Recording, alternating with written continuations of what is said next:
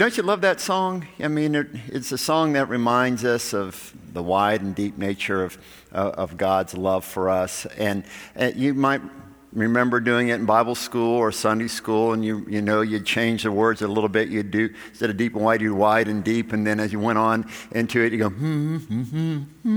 So you remember that? There's a fountain flowing, Yeah, you all remember that. Yeah. So just keep that in mind. If you forget everything else, if you tune the message out, just remember deep and wide, okay? And you're going to get the message now. I'm using an old Bible. You can tell it's old by the hairdo on the front. This is from, a few years ago. It's the Bible my home church, the Mary Esther United Methodist Church, presented to me in the 3rd grade. And it's a reminder of this deep and wide and long nature of God's love. And as we continue in this series on redeemed love, we were joking about it as we were talking about planning the sermon. Vern and I said, we could just read this text and just sit down and you heard everything you need to hear. I mean, Paul sums up what God longs for us to experience in these verses. So hear now the word of the Lord. It's found in the Living Bible because I love the way the writer paraphrases this. I mean, it's great in all translations, but listen to what Paul longs for his people. The 3rd chapter, starting with verse 14. When I think of the wisdom and scope of his plan, I fall down on my knees and pray to the Father of all the great family of God, some of them already in heaven, some down here on earth, that out of his glorious unlimited resources he will give you the mighty inner strengthening of his Holy Spirit. And I pray that Christ will be more and more at home in your hearts, living within you as you trust in him. May your roots go down deep into the soil of God's marvelous love. And may you be able to feel and understand, as all of God's children should, how long, how wide, how deep, and how high his love really is, and experience this love for yourselves, though it is so great you'll never see the end of it or fully know it or understand it, and so at the last you'll be filled with God himself. Now glory be to God, who by his mighty power at work within us is able to do far more than we could ever dare to ask or dream, of infinitely beyond our highest prayers, desires, thoughts, or hopes. May he be given glory forever and ever through endless ages because of his master plan of salvation for his church through Jesus Christ.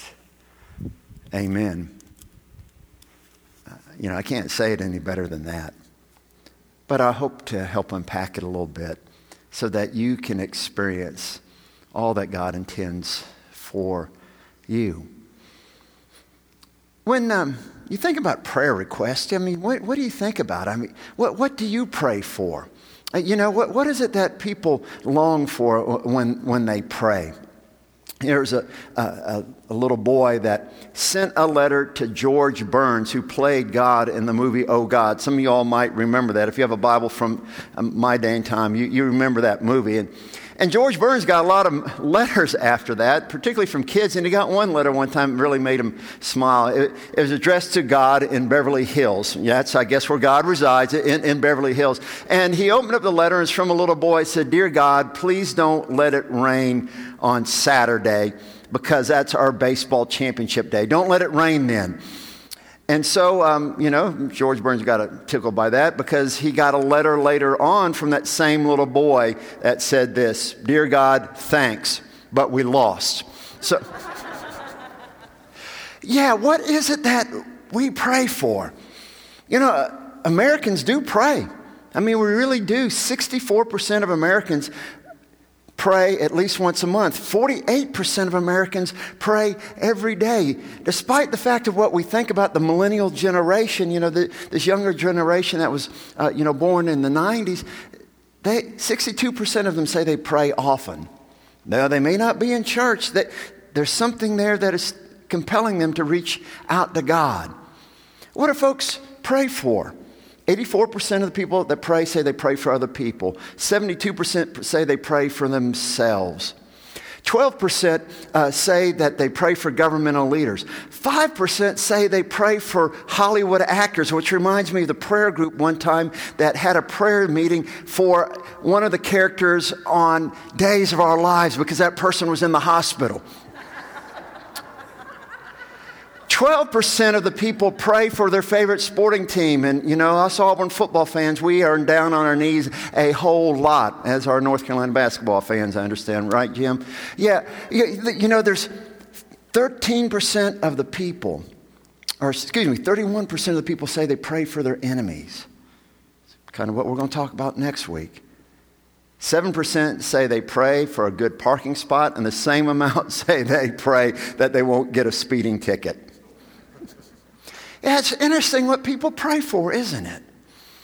If I asked you, what are you praying for, what would it be? Well, we see in this letter that Paul is writing to his good friends at the church at Ephesus, because I say his good friends, he stayed here longer than any other church according to the book of Acts, over 3 years. He is writing to them, expressing his deepest longing for them. This is Paul's prayer request for his people, his friends, that they would know the deep and abiding love of God, be rooted deeply down in the soil of God's love. And you might remember, if some of you all can remember that far back, when I first came here back in July, I used this text as a saying, this is what I hope you receive from the ministry that you experience in this church. And learning the heart of our fellow pastors, I know that's their longing for each and every one of you as well, that you experience the fullness and abundance of God and all who God is. That's our deepest prayer for you. And that's Jesus' longing for you, to be filled with God's self. It's interesting how this writing starts out. You know, Paul starts out, says, when I think about his marvelous plan, I fall down on my knees. Now, this is interesting because the standard way that our Jewish friends pray is standing. We see this when Jesus in Mark's gospel says, when you stand and pray, forgive. We see Solomon when he's praying to God for wisdom in the temple, he's there standing.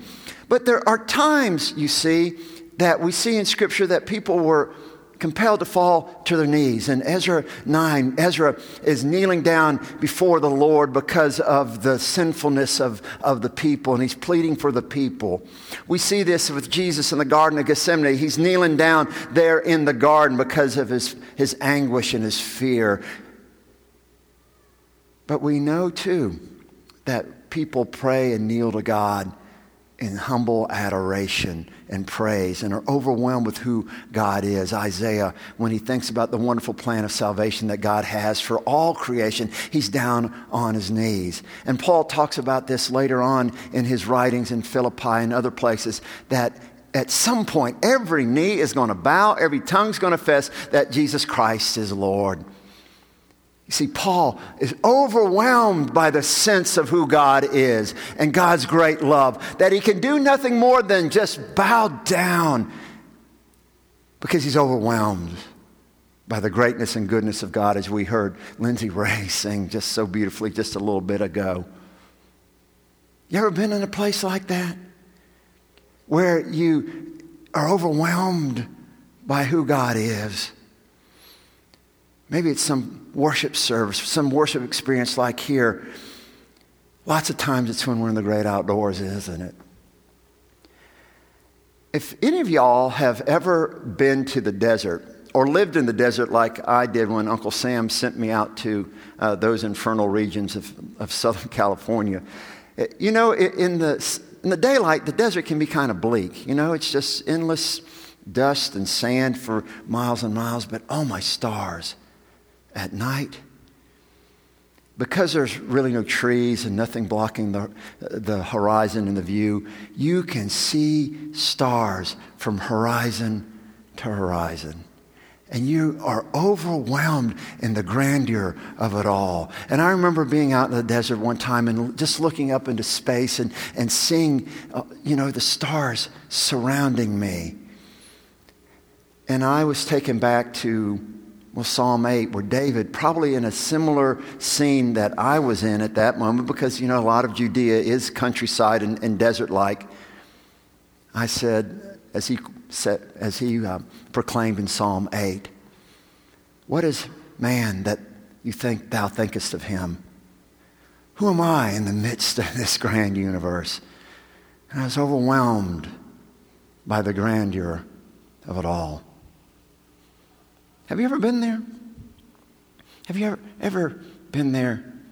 That's where Paul is in this. He's pondering who God is and how great God is and his tremendous love for all of us. And he bows down and kneels before God.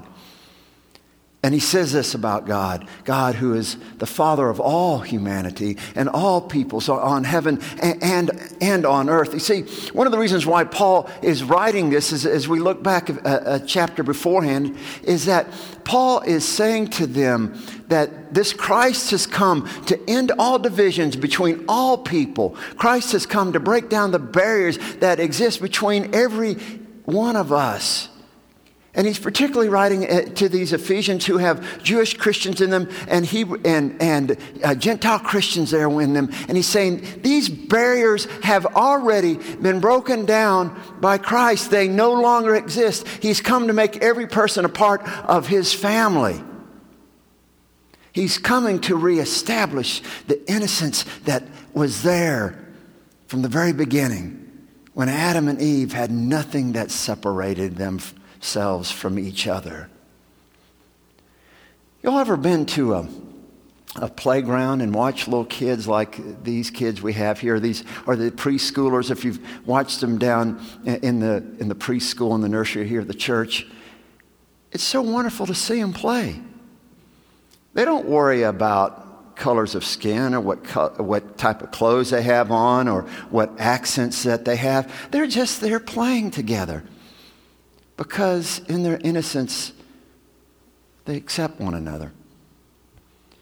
And see, that's what the Apostle Paul is saying there, that in Christ, God has restored us all as a human family, one with each other.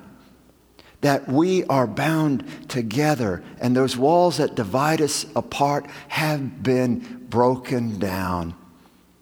We are with one another in Christ Jesus. And so all are a part of this human family. And what he's saying is that you Jewish folks and you Gentile folks, you old folks and you young folks, you black folks and you white folks, you rich folks and you poor folks, we're all here together. We're all in this family, you see. And it doesn't matter where you're from. We are all in this together. It doesn't matter what language you speak, Hebrew or Greek or Latin or Sumerian or Spanish or English or Russian or Ukrainian. In Christ, we're all bound together. Not something that will happen or ought to happen. It has happened. You see, Christ's arms are expanded in love for all humanity. When Paul bows down and considers the great plan for the family of God, all of God's children, this is his wish for all of us. No barriers, no dividing lines. We're all here. That's what he's getting at. It's for everybody. And then he talks about being rooted and grounded in love. You got to like what Diane Rose has put up here. Isn't that beautiful, seeing the roots go down the air? Now, I remember the first time I tuned in to Boone United Methodist. I've been told by David Graves, Bishop Graves. I'm on loan from Alabama. He's my bishop, so Ultawa Church, he told me to send you all greetings. When Bishop Graves told me that I was coming here, of course I had to tune in. I was excited about that. Still am excited about being here, by the way. And Jeff was preaching. And it was a sermon you all might remember where he had gotten the small little Christmas tree that and he showed the roots of that. He talked about how the roots have to go down deep into the soil, and they can't be all bound up together. And that it was the longing of God that we be rooted and grounded in the love of God. And I've got to plant trees. In fact, y'all have let me plant some apple trees at the parsonage, and my wife likes to plant stuff all over. Now, I know that you've got to have good soil in which to root things, and you got to unleash those roots that are all sometimes bound up together when you first plant them. You got to separate them and make sure that they're planted deep and strongly within some soil that's rich in nutrients, right? Well, what Paul is saying is that he wants us to be rooted and grounded deeply into the only soil that can cause us to grow. And that's the soil of God's great love. It's a soil that we can flourish in and that we can grow in. It's a soil that enables us to experience the abundance of all of who God is. It's a soil that enables us, you see, to grow deep in love. And it's the only soil that can cause us to stand during the storms of life. I've grown up for most of my life, I've lived most of my life in areas that are affected by hurricanes. And I know trees can go over for lots of reasons. I mean, there might be some internal rot, they might be old, there might be some weakness in the branches. But more often than not, a tree's going to go over because it has a shallow root system, right? And those trees that have roots that don't go down deep into the soil, well, when those storms come, a lot of times they're going to fall over. I have had a member of my church in Fairhope that he had a great pecan orchard. He made his living. And when this Hurricane Sally hit just a couple years ago, most of them went over. Because pecan trees are notorious for having shallow root systems. But trees that are deeply rooted, well, they can stand these storms. And the only foundation that can last for our lives is this foundation of love. Paul also talks about in other places, and Jesus says it too, that in the ancient world, you had a choice. You could work hard and dig deep and build your homes on the rockiness of the hillside, or you could go the cheap way, build something down in the valley where the soil was soft and easy to build on. You could put up the home pretty easily and pretty cheaply. But you all know the song. And the house built upon the sand went squish, right? Yeah. The only thing that lasts, the only thing that we can count on is being rooted in the deep love of God, to build our lives on the foundation of God's love. As we talked about last week during that mini-series that was a part of this series on redeemed love in 1 Corinthians 13, you might remember what we said. That the only things that last are the faith that you have in Jesus Christ, the hope that you have of heaven, and the love of God in our lives that we express to others. Those are the only things that last. Anything else is a false foundation. And if we're not rooted in God's love, if we're not building our lives upon the foundation of that love, everything else is going to fail and disappear. And as we grow in this love, as we get more intimate in this love, as the roots of our lives grow deeper into that love, well, then our intimacy with God increases.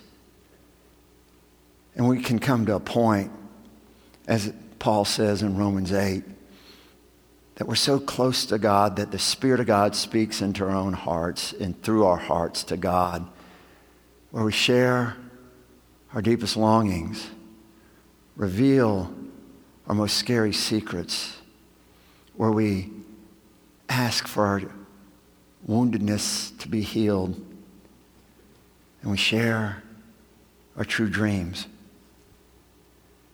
because the Spirit of God is dwelling deep within us as we've deeply rooted ourselves in God's love. It's something we got to work at. It's something that we have to do every day, kind of like weeding a garden, tending to the soil. But that's what we long for, isn't it? To be deeply rooted within God. Now, let me say this. Some of y'all may have never done this. You've never had this experience of feeling God's love in your life and experiencing the deepness and mystery of what it means to be bound up in God. Well, I encourage you to see me, Jeff, or one of the other pastors. You're going to see an email address up here in a minute. Email us, because we want you to experience this. This is our prayer for you, echoing the prayer of Paul and the longing of Jesus for your life. Something interesting, though. I mean, we in our individual society just say, well, this is for me. It's about me, and this is what just, it's something I want in my heart. And that's true, because it is a relationship with you and God. But Paul expands it longer, for he says, all the children, all God's saints. And that's the word that is translated from the Greek. It is the word for saints. It's all of us that God longs for us to have this. Yes, as individuals, but yes, us all bound together when those dividing lines that I just talked about are blown aside, and we're rooted and bound together in God's love as the church. If you all have ever been to Colorado, you may have seen an aspen tree and an aspen grove. Those are very fascinating. Beautiful trees, particularly in September when those golden leaves are there and they kind of shimmer in the wind. Well, you see, these aspen trees are pretty interesting because they'll grow in groves. And scientists tell us that really this grove is really all just one tree, because they expand as the roots of one tree go out, and then other shoots from that tree go out. In fact, the largest living organism is in the San Juan Forest there in Colorado. And it's the same tree that has developed branches that come up out of the soil into the air. It's called pardio, meaning expanding. And that's the way it is with this love that God is talking about in the church. It's all of us with the same root, growing up to express our giftedness and our glory to God, like an aspen grove. We experience this love together. I know in my own life, sometimes I've experienced God most richly through the love that I've experienced through brothers and sisters in the church. So yes, we are all individually rooted, but we as a church are rooted and loved by God. Just like we're loved by God despite our faults and our failings, so too we, the church, are loved by God despite the fact that we don't love as we ought to love, despite the fact that sometimes we neglect our duties to the poor, so that sometimes, yes, we major in minors and forget what our true nature is all about, to be love of God into the world. It's the church, you see, that God has shown his love to, where all divisions, all divisiveness, all brokenness is healed by the expansive love of God as shown to us in Jesus Christ. We're like a grove of aspens, you see. We're all the same root, down in the same soil of God's love. And it's something that we are called to comprehend each and every day as best we can. I know it's hard to do that. We're so busy. But we're called to do that so that we can experience the deepness and the fullness and the eternal nature of God's love for us. Any of y'all been to Thomasville, Georgia. You know, there's a lot of Thomasvilles. There's a Thomasville, North Carolina, I found out. There's a Thomasville, Alabama. At Thomasville, you remember the big oak there? You know, Thomasville, if you haven't been there, back in the late part of the 19th century, that's as far as the railroad tracks would go. It wouldn't go down into Florida. I guess they were tired of heat or mosquitoes, but it would go down to Thomasville. And the rich industrialists have built wonderful mansions and plantations there. And it's something that if you're heading to Tallahassee to you see a ball game or do something like that, stop in Thomasville. It's a wonderful little town. It's got lots of cute shops and restaurants. So take your credit card because you're going to need it. But the most famous thing there is this big oak. It's huge. Now, it's, pretty tall. It's 65 feet tall, but it expands out 165 feet. I mean, it's got branches that span way, way out. It's one of the largest and oldest live oaks in our country. In fact, when I was reading Shaun of the South, which is something that you might want to subscribe to, it's something enlightening every day. When I was reading Shaun this past week, Shaun said it was President Eisenhower's favorite tree. And when we went to Thomasville and escaped all the hubbub, we went to this big oak.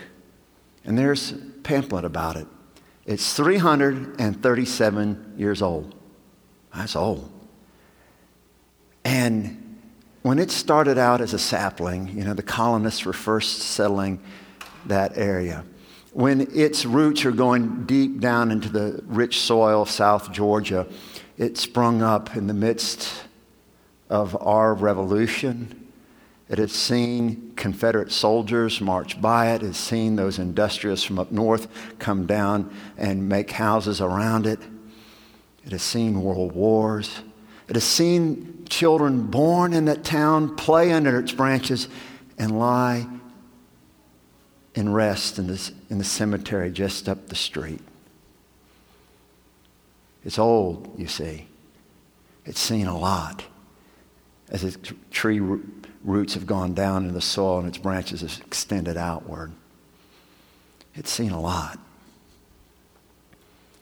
But that's nothing compared to the eternal nature of these mountains that surround us here.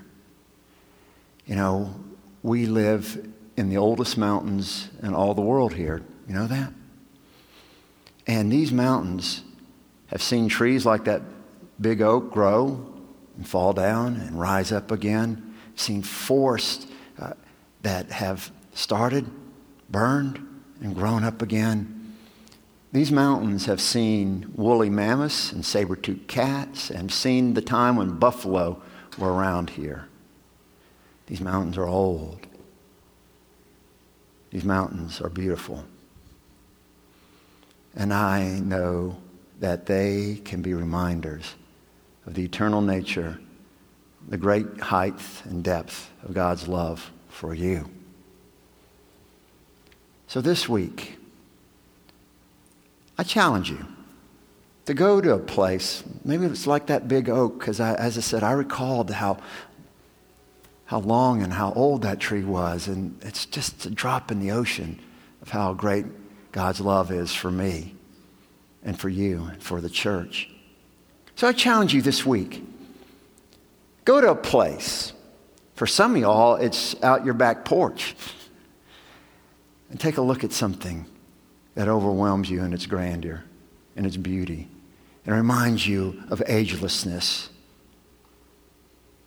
It reminds you of how long and how deep God's love is for you.